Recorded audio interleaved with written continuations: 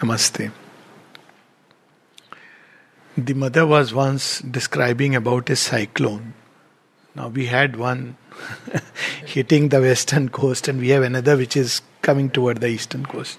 So she gives the example of the cyclone and says there are four ways of dealing with the cyclone. And then she turns it to the analogy, human analogy. So the first is where you are completely submerged under the cyclone. That means we are so completely under the nature, like what we are talking about, the vibrations. We are so completely submerged with it that we are just a slave. The cyclone comes and wherever it carries us, we are carried by that, or we are destroyed, broken. So this is one kind of humanity, and if we take the relation of soul with nature, it's described beautifully in Sri Aurobindo's play Vasavadatta. So that's where you see the Purusha and Prakriti relation. So first the soul, he says, I am like your slave. Oh princess, I am your slave. He is himself a prince. Then slowly and toward the end he becomes the master. So these are the three poises of the soul and nature. So first is when it is completely at the mercy of Prakriti. Dark Prakriti, ignorant Prakriti. Prakriti has all shades. Second poise is where you are not submerged. The cyclone is passing through, but you are a witness. You can stand apart. Cyclone is still there. It's moving on the surface. But there is inside you something which is able to witness it. So there are two kinds of people. One, when they are caught in the vibration, they are completely driven by it. And the second, while on the surface there is the storm, something on the surface still, if you just observe the surface, you will feel, oh, the person is behaving like anyone else. But deep inside there is that poise. So you will often see this in the case of many of these rishis. So suddenly he will give a curse. So then you say, you have given a curse, what do I do? He says, now curse to vyarth nahi jayega. Lekin acha main upay bata deta hu. So because, they have that witness self. So suddenly they come out, the famous curse of Parshuram to Karna and many other. So they have told. Then he says, what do I do next? Durvasa is known for that. He would curse. Then when you say, sir, you have, okay, I'll tell you something, there is a way out. So that's where you are a witness. So there is something happening, but you are able to stand apart from the cyclone. Many people are in that state in yoga, and you can't differentiate it from the outside with those who are just helplessly submerged in the storm, except that those who have become a witness, in them the intensity and the duration will be much less. It will come, touch you for a while, there will be quiver and it will pass away. Inside you are unmoved, and because you are unmoved inside, you don't get so affected. Momentary anger, momentary impulse, then you are able to detach. The third stage is where you are master of the cyclone. So that is where you are the yogi. So you see the cyclone coming and you can even turn it away. Mother speaks about Theon, her own occultism person. He said actually he could divert the lightning, and she said, I saw it myself. That the lightning is diverted. Mother and Sri Aurobindo, so many examples of that kind. Now that is about physical matter. Physical elemental matter is far more difficult because the forces that act behind the cyclone are Rudra forces. They are very powerful. You can't just, go and you'll get a bad punch on your face, that's all. So, but if you are a master, so what is the process of mastering? Even the outer element. If you master a corresponding force inside, you can master a corresponding force in nature. Who tames Rudra? Shiva. He's come out of him and he is the one who can tame him. So if you are able to master certain forces within you, you can master it outside. So if you have mastered anger within you, to an extent you can automatically master it in around you. But first one must master it inside. That means one doesn't get angry. It doesn't mean that one doesn't feel bad. One feels that brewing up, but you are able to master it. You have not transformed it. Transformation is very different. So you are a master. And every time in a school setting when, teachers will go and complain that children are very naughty and very this thing, the mother said, so you would tell them that, but it's because you have not mastered your nature. She would not blame the student. You have not mastered your nature. So this is the third step where you're a master. So when mother describes these stages, then she says, there is a fourth stage also. Then the disciple says, what is it, mother? No, I won't tell you now. It's not for now, it's much later. No, no, mother, please tell me what is that stage. So when the disciple literally pleads us, the fourth stage is where you consciously enter the storm. That is a real master. So you have conquered it within. Now you have to conquer it as a representative of humanity. Or if you are in Ishwar Koti, then you enter into somebody's consciousness, naturally you will be affected. But you are going to do that kind of radical surgery. Mother and Sri Aurobindo, of course, so many times she would say, I identify with you in the mother. That's why Sri Aurobindo says that, the mother is not all above. She has veiled herself and entered into this. So that is the highest stage, but she says only somebody who has arrived at a union with the divine can do it. So it's like with a disclaimer. So these are the 4 stages of this mastering the cyclone. So Sri Aurobindo is the master of masters. So who is the Raj Rajeshwar? Yog Yogeshwar. Yog Yogeshwar is somebody who is doing something which even the yogis cannot do. So yogis have learned to master nature and free themselves from the grip of nature. That's a yogi. Then at another level, yogi is somebody who unites with the divine essence, either within or above. That's a yogi. What happens to his nature? Everybody would say nature will continue with its old momentum. Things will come and pass away. That's what is called as the Paramhans stage, where things will come and go away. You are not affected, you are not bothered. At the same time, you observe a certain safe distance. As Sri Ramakrishna would say, Kamani Kanchan, Dure Raho. Why? Because you may get affected. So, it is said that even if you placed a little coin below Sri Ramakrishna Paramahansa's bed, and he is a great, great yogi, he was very uncomfortable whole night. Because, he could sense that money, Kamini. So, why? Because, again, money, handling of forces. So, he was so sensitive to it. When a bullock was being beaten, he started having whiplashes on his body. Because you enter into cosmic consciousness. But these forces, they let them pass. When mother was told about this, she said, yes, I know all of them. She took the names. I don't want to take the names. Mother can take. I know all of them. They say nature cannot be changed. But I tell you, we are not here to do that. Nature can be changed. She says that's the whole yoga. So how nature can be changed? When the divine enters into the night. There is no other way. No yogi can do it. Only the divine enters into the depths of his creation. This is the original sacrifice of the divine. Divine Mother plunged herself into the creation to save it. And now she has plunged again into creation's darkness, and in all of us who are open to not only save it, to redeem it and transform it. So this is the poem which many places it is, God's labor is one of them, where Sri Aurobindo speaks of, I have dug deep and I have been digging deep and long in a horror of filth and mire, a bed for the golden river song, a home for the deathless fire. That I have been entering into the mire of earth nature. Why? Because I have to prepare the mire for the lotus to bloom. Now this same bhava is there very beautifully in this little poem, The Pilgrim of the Night.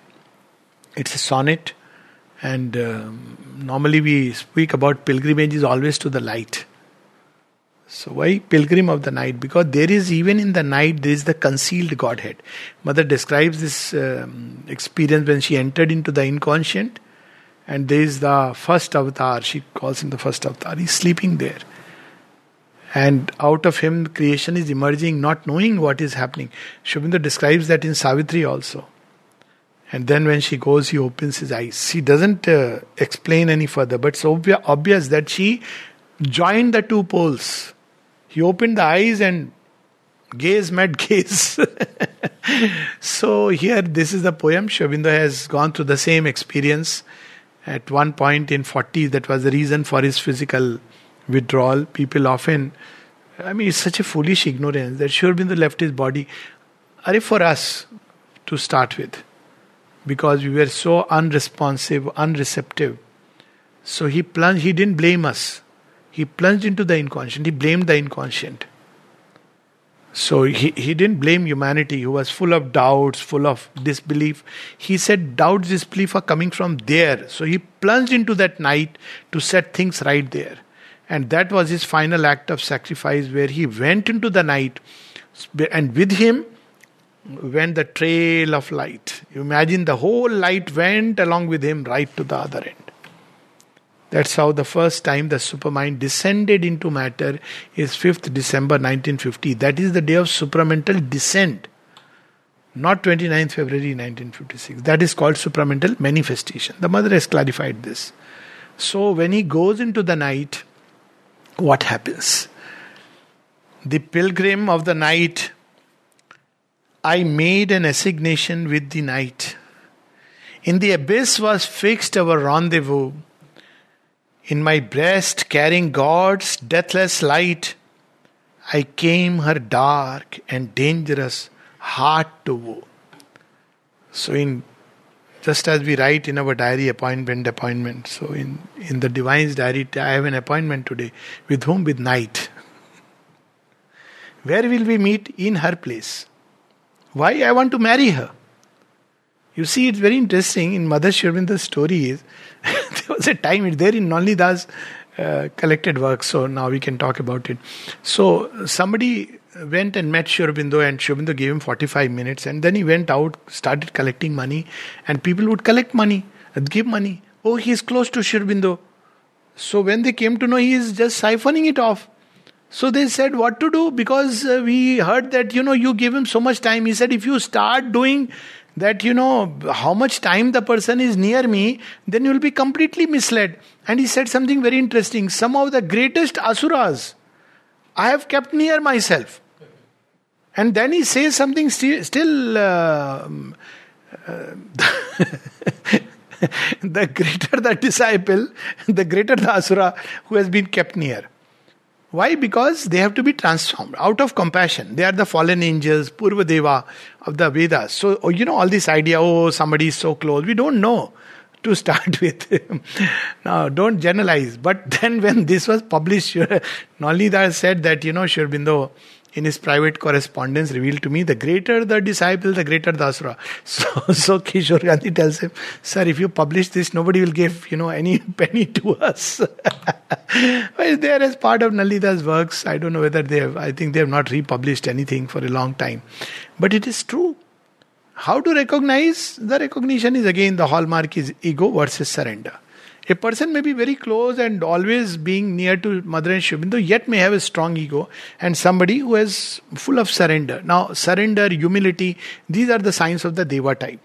Arrogance, ego, I am so close to the Mother, 40 years I haven't gone out of the ashram. These are all hallmarks of that nature. Suppressing, dominating, controlling. Everybody must listen according to me. So, or rigidity, or mechanization of life. Propaganda, these are the hallmarks of the asura. But that's a different thing. But Sri Aurobindo, he is full of compassion, karuname. So after Shiva, the first god, Shiva calls asura and deva all near him. And the gods are not happy to see the asuras. And the asuras are very happy. See, we have a chance. So Sri Aurobindo is also the modern Shiva. You see, Sri Aurobindo has both Krishna and Shiva in him. As Krishna, he carries the march of evolution forward. But Krishna is not fond of asuras. Krishna keeps them stay there. He will bewitch the asura with his smile. But he will slay him also without. But Shiva will say, you get your chance, see if you can, Somnatheshwar, put milk and go to heaven. He would do like that. So Sri Aurobindo is like that. Shivatva in Sri Aurobindo, very few people, look at that side. Like Shiva, okay, let him come. Come near me. Mother, that girl, that Muslim girl whose name was given as Chinmay, she was a hostile being. She wanted to throw Mother. And yet, so somebody said, why are you keeping her near? Said, if she goes out, there'll be havoc. There are people like that. Once there was a person who was rushing up the stairs to literally, hold Mother like that. And, such beings were there. And the Mother just put her hand. You have seen that movie, 36 Chambers of Shaolin? Actually, this is Vidya. She just put her hand like this. He tumbled down and fell down. There was nothing. She didn't touch. He couldn't come near. He just stumbled down and fell down. So these are the real, so there are all kinds of beings the divine calls. So it's written in his diary that I made an assignation. In Sri Krishna's life, there is one story like that. Out of the 7 or 8 wives of Sri Krishna, one of them, have you heard of the name Shabya? Shabya is also regarded as the daughter of Jambavati. Some people say Jamban, but I may be mixed up. But Shabya is one of those, she is very crude woman. Shri Krishna marries her. And this girl has murderous instincts. She wants to kill Shri Krishna. It's very beautiful described in K. Munshi's Krishna Avatar. So at night, she wants to take a dagger and thrust into his heart. He is full of love, but assignation with the night. So this is one of the works of the avatar. He descends into night. That's the deeper reason why Mata Janki goes to Ravana. I made an assignation with the night. She could have finished Ravana. If she was in her own original Swarup, then Ravana would have come near her and got burnt away. But she veils herself, goes with him that, okay, maybe after all he loves me, very crudely though. Maybe he will change. That's how she married this other person whom she wanted to change. So this is a different kind of a process that the divine avatar, I made an assignation with the night. In the abyss was fixed our rendezvous.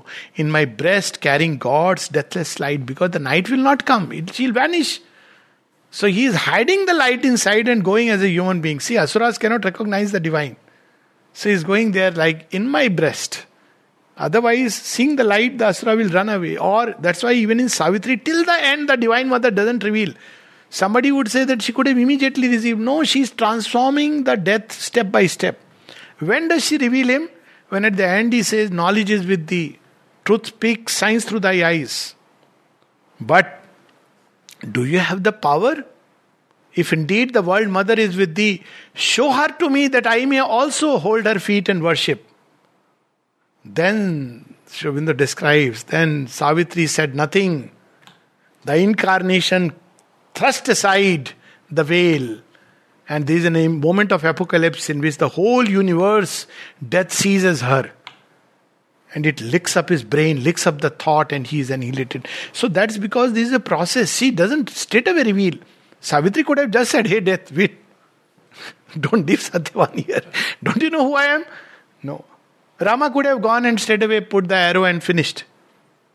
But no, so there is a process. So he goes to meet in the den, just like Rama going all the way to Lanka.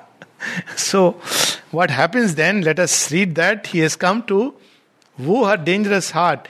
I left the glory of the illumined mind and the calm rapture of the divinized soul. You can't, because you have to leave that part. And travel through a vastness dim and blind to the grey shore where her ignorant waters roll. So you have to leave this behind and enter into this dungeon. It is there inside, of course. But otherwise you can't enter into that abyss. That whole power that is within, the abyss itself will refuse and it won't go. So he covers it up and then goes inside. That's why when we see Rama in Lanka, many people don't understand how Rama could be tied up with Nagpash. Both Rama and Lakshmana. You see, it's also said in our scriptures very beautifully, and Sri Aurobindo testifies it's true. Even the Gita mentions. Night is the time when the hostile forces are very active. And day is the time when the divine forces are more active. That's why, sleeping at night, all kinds of thoughts coming, no? And then morning you wake up, oh, it's something very nice. There is the birds chirping and the sun. So, he goes into the den of night. It's very different. So, when he goes there at night, he is attacked by the Nagpash. He has to leave behind all these powers. Though they are there inside him, ultimately they'll come out. But when he reaches there, this is how he reaches. I walk by the chill wave through the dull slime. Your powers are tested to the ultimate. You see in the story of creation in Rig Veda, Mandala 10, where it is about the divine mother entering into the inconscient, and gods are asked to go. The gods say we can't even see what is below. How will we go there? All of them refuse. So according to one story, Agni goes. According to another, they pray to the divine mother, and the gods can't go there. It's such a place. So all these powers, they tend to, that's why you see Vritrasur. How Vritrasur is killed. It's a very interesting story. None of the gods can succeed against him. It has to be born by the union of Shiva and Parvati. So we know that part of the story. Now, what is so special about Kartikeya? That he is able to travel where none of the gods can do it. You see, Kartikeya's birth, Shiva, when he goes to meet Parvati after the marriage, he says, if we have to have a child, none of these powers, because he's entering now in the darkest domain. So he starts, there's a term used in Sanskrit literature. He's dressed one by one. And last he tells Chandrama, you also can't come there.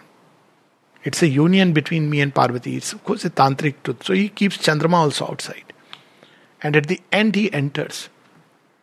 Naisargik avastha, that is the word. Naisargik.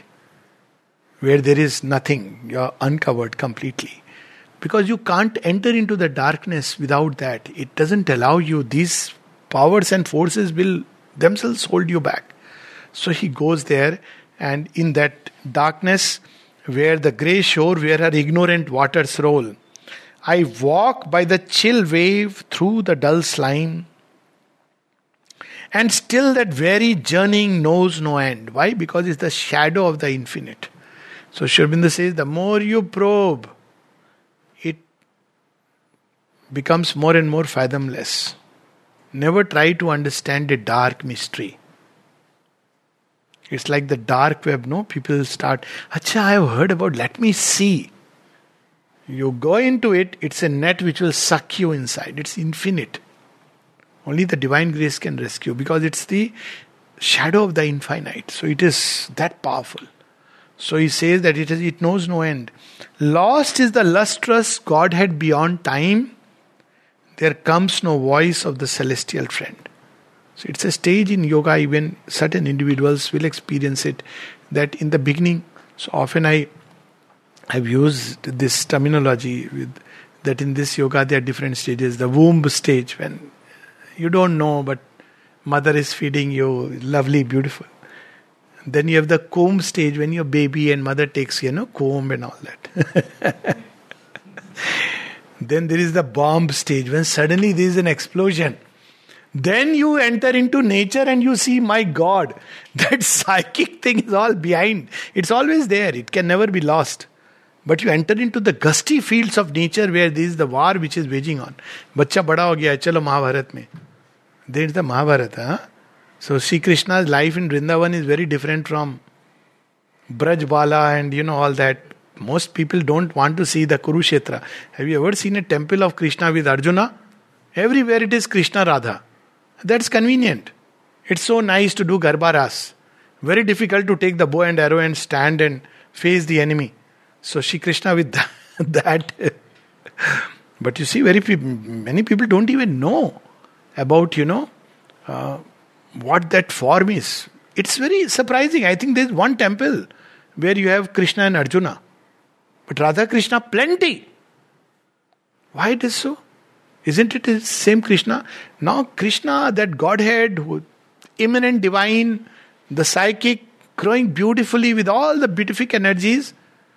And when he has grown up, then you enter into the Mahabharata. So then that celestial friend, everything is veiled. Veiled because you are there. It's always there. It can never go away. But the further you go, the more it appears like veiled, and you have to keep calling mother, mother, mother. This is not something to be done consciously. I mean, in the sense that, let me go because somewhere we have read. It's to be done by the divine. It's the divine doing it. And if he sends somebody with him, like Arjuna, goes with Arjuna in the darkest darkness, Yamlok. So that's a different thing altogether. But it's not something to be done. Sri Aurobindo has said entering into darkness, so now I am also doing yoga in the darkness. No, it doesn't work like that. So it is only the Lord who has entered there, and what happens there? There comes no voice of the celestial friend. Who is the celestial friend? His own Godhead, the divine. And yet I know my footprints' track shall be a pathway towards immortality. Why he was descending into it? To carry the light all the way, to build his tracks. When people come, they will have to walk this way. So when they walk this, because you have to enter into these fields at some point of time, the yoga enters into these fields. First the yoga touches the beautiful parts. So your mind, wonderful glimpses, or the heart is touched, oh lovely, what a devotion. And then it enters into the vital parts. There also no problem, work for the divine, purifier. So all ambition, lust turns into divine work. Then it enters into the physical, the bastion of resistance. And that's when the physical and the subconscious, you feel dull, you feel helpless, you feel, oh, it's not worth it, you feel that, hoga nahi, hote parve na. Korte parve na, hobe na. That time you have to say, have. There is a reply like Sri Aurobindo. You have to tell, have. It will. Why? Because the Lord has walked this way, He is there. And you have to keep calling Ma. So that is the process. So because He has made the tracks, humanity can walk that way. The transformation of the subconscious and the inconscient. They have done it for the world. We have our chinna little subconscious and little inconscient. We all have our share of little darkness, no? Mother says at one place, do not walk among the holies. Do not try to behave like a holy person. Accept your share of the undivine. She says that. But what to do? She says, offer it to the light. Not that share of the undivine means now. In Christianity it is called as sharing the cross. Bearing the cross of Christ. So, when we are in world, we have to share some burden of the world. And that burden is shared by all who have this impulse. Savitri says, no, he who would save the world must bear its pain. The great who came to following this grandiose urge, they had to go under the yoke. You have no way. But Sri Aurobindo and the mother have gone and created the passage through which the golden waters roll. That's how he describes in God's labor that a little more and the new life door, they are open. And then he sees that the radiant children of paradise, down a stairway's end, clarioning darkness's end. So this poem, The Pilgrim of the Night, this is a unique aspect of this yoga. I made an assignation with the night. In the abyss was fixed our rendezvous. In my breast carrying God's deathless light, I came her dark and dangerous heart to woo. I left the glory of the illumined mind and the calm rapture of the divinized soul and travelled through a vastness dim and blind to the grey shore where her ignorant waters roll. I walk by the chill wave through the dull slime, and still that weary journeying knows no end. Lost is the lustrous Godhead beyond time. There comes no voice of the celestial friend. This darkness ordinarily is covered up by the facade of civilization. I think the other day I had posted that why things seem to become aggravated here. She says, because in outer life you have all these facades. You must talk nicely. Why? Because you lose your job, as simple as that. But here all those other motives are taken away. So what you are deep inside, all these layers, they come out in the front. Why? Because they have to be purified and transformed. So it looks as if these difficulties have become increased, but no. They have come into the open, whereas in outside world they remain hidden inside. Nobody gets to know about them. Why? Because the outside world is a cover of falsehood. So all the falsehood, deceit remains hidden. Here you can't. It will come out whether you like it or not. Especially when there is the action of truth. You have to face it. You have to go through it. Why? Because they have done this job. They have descended into the night. So therefore, truth is even operative there. And yet I know my footprints' track shall be a pathway towards immortality. Namaste.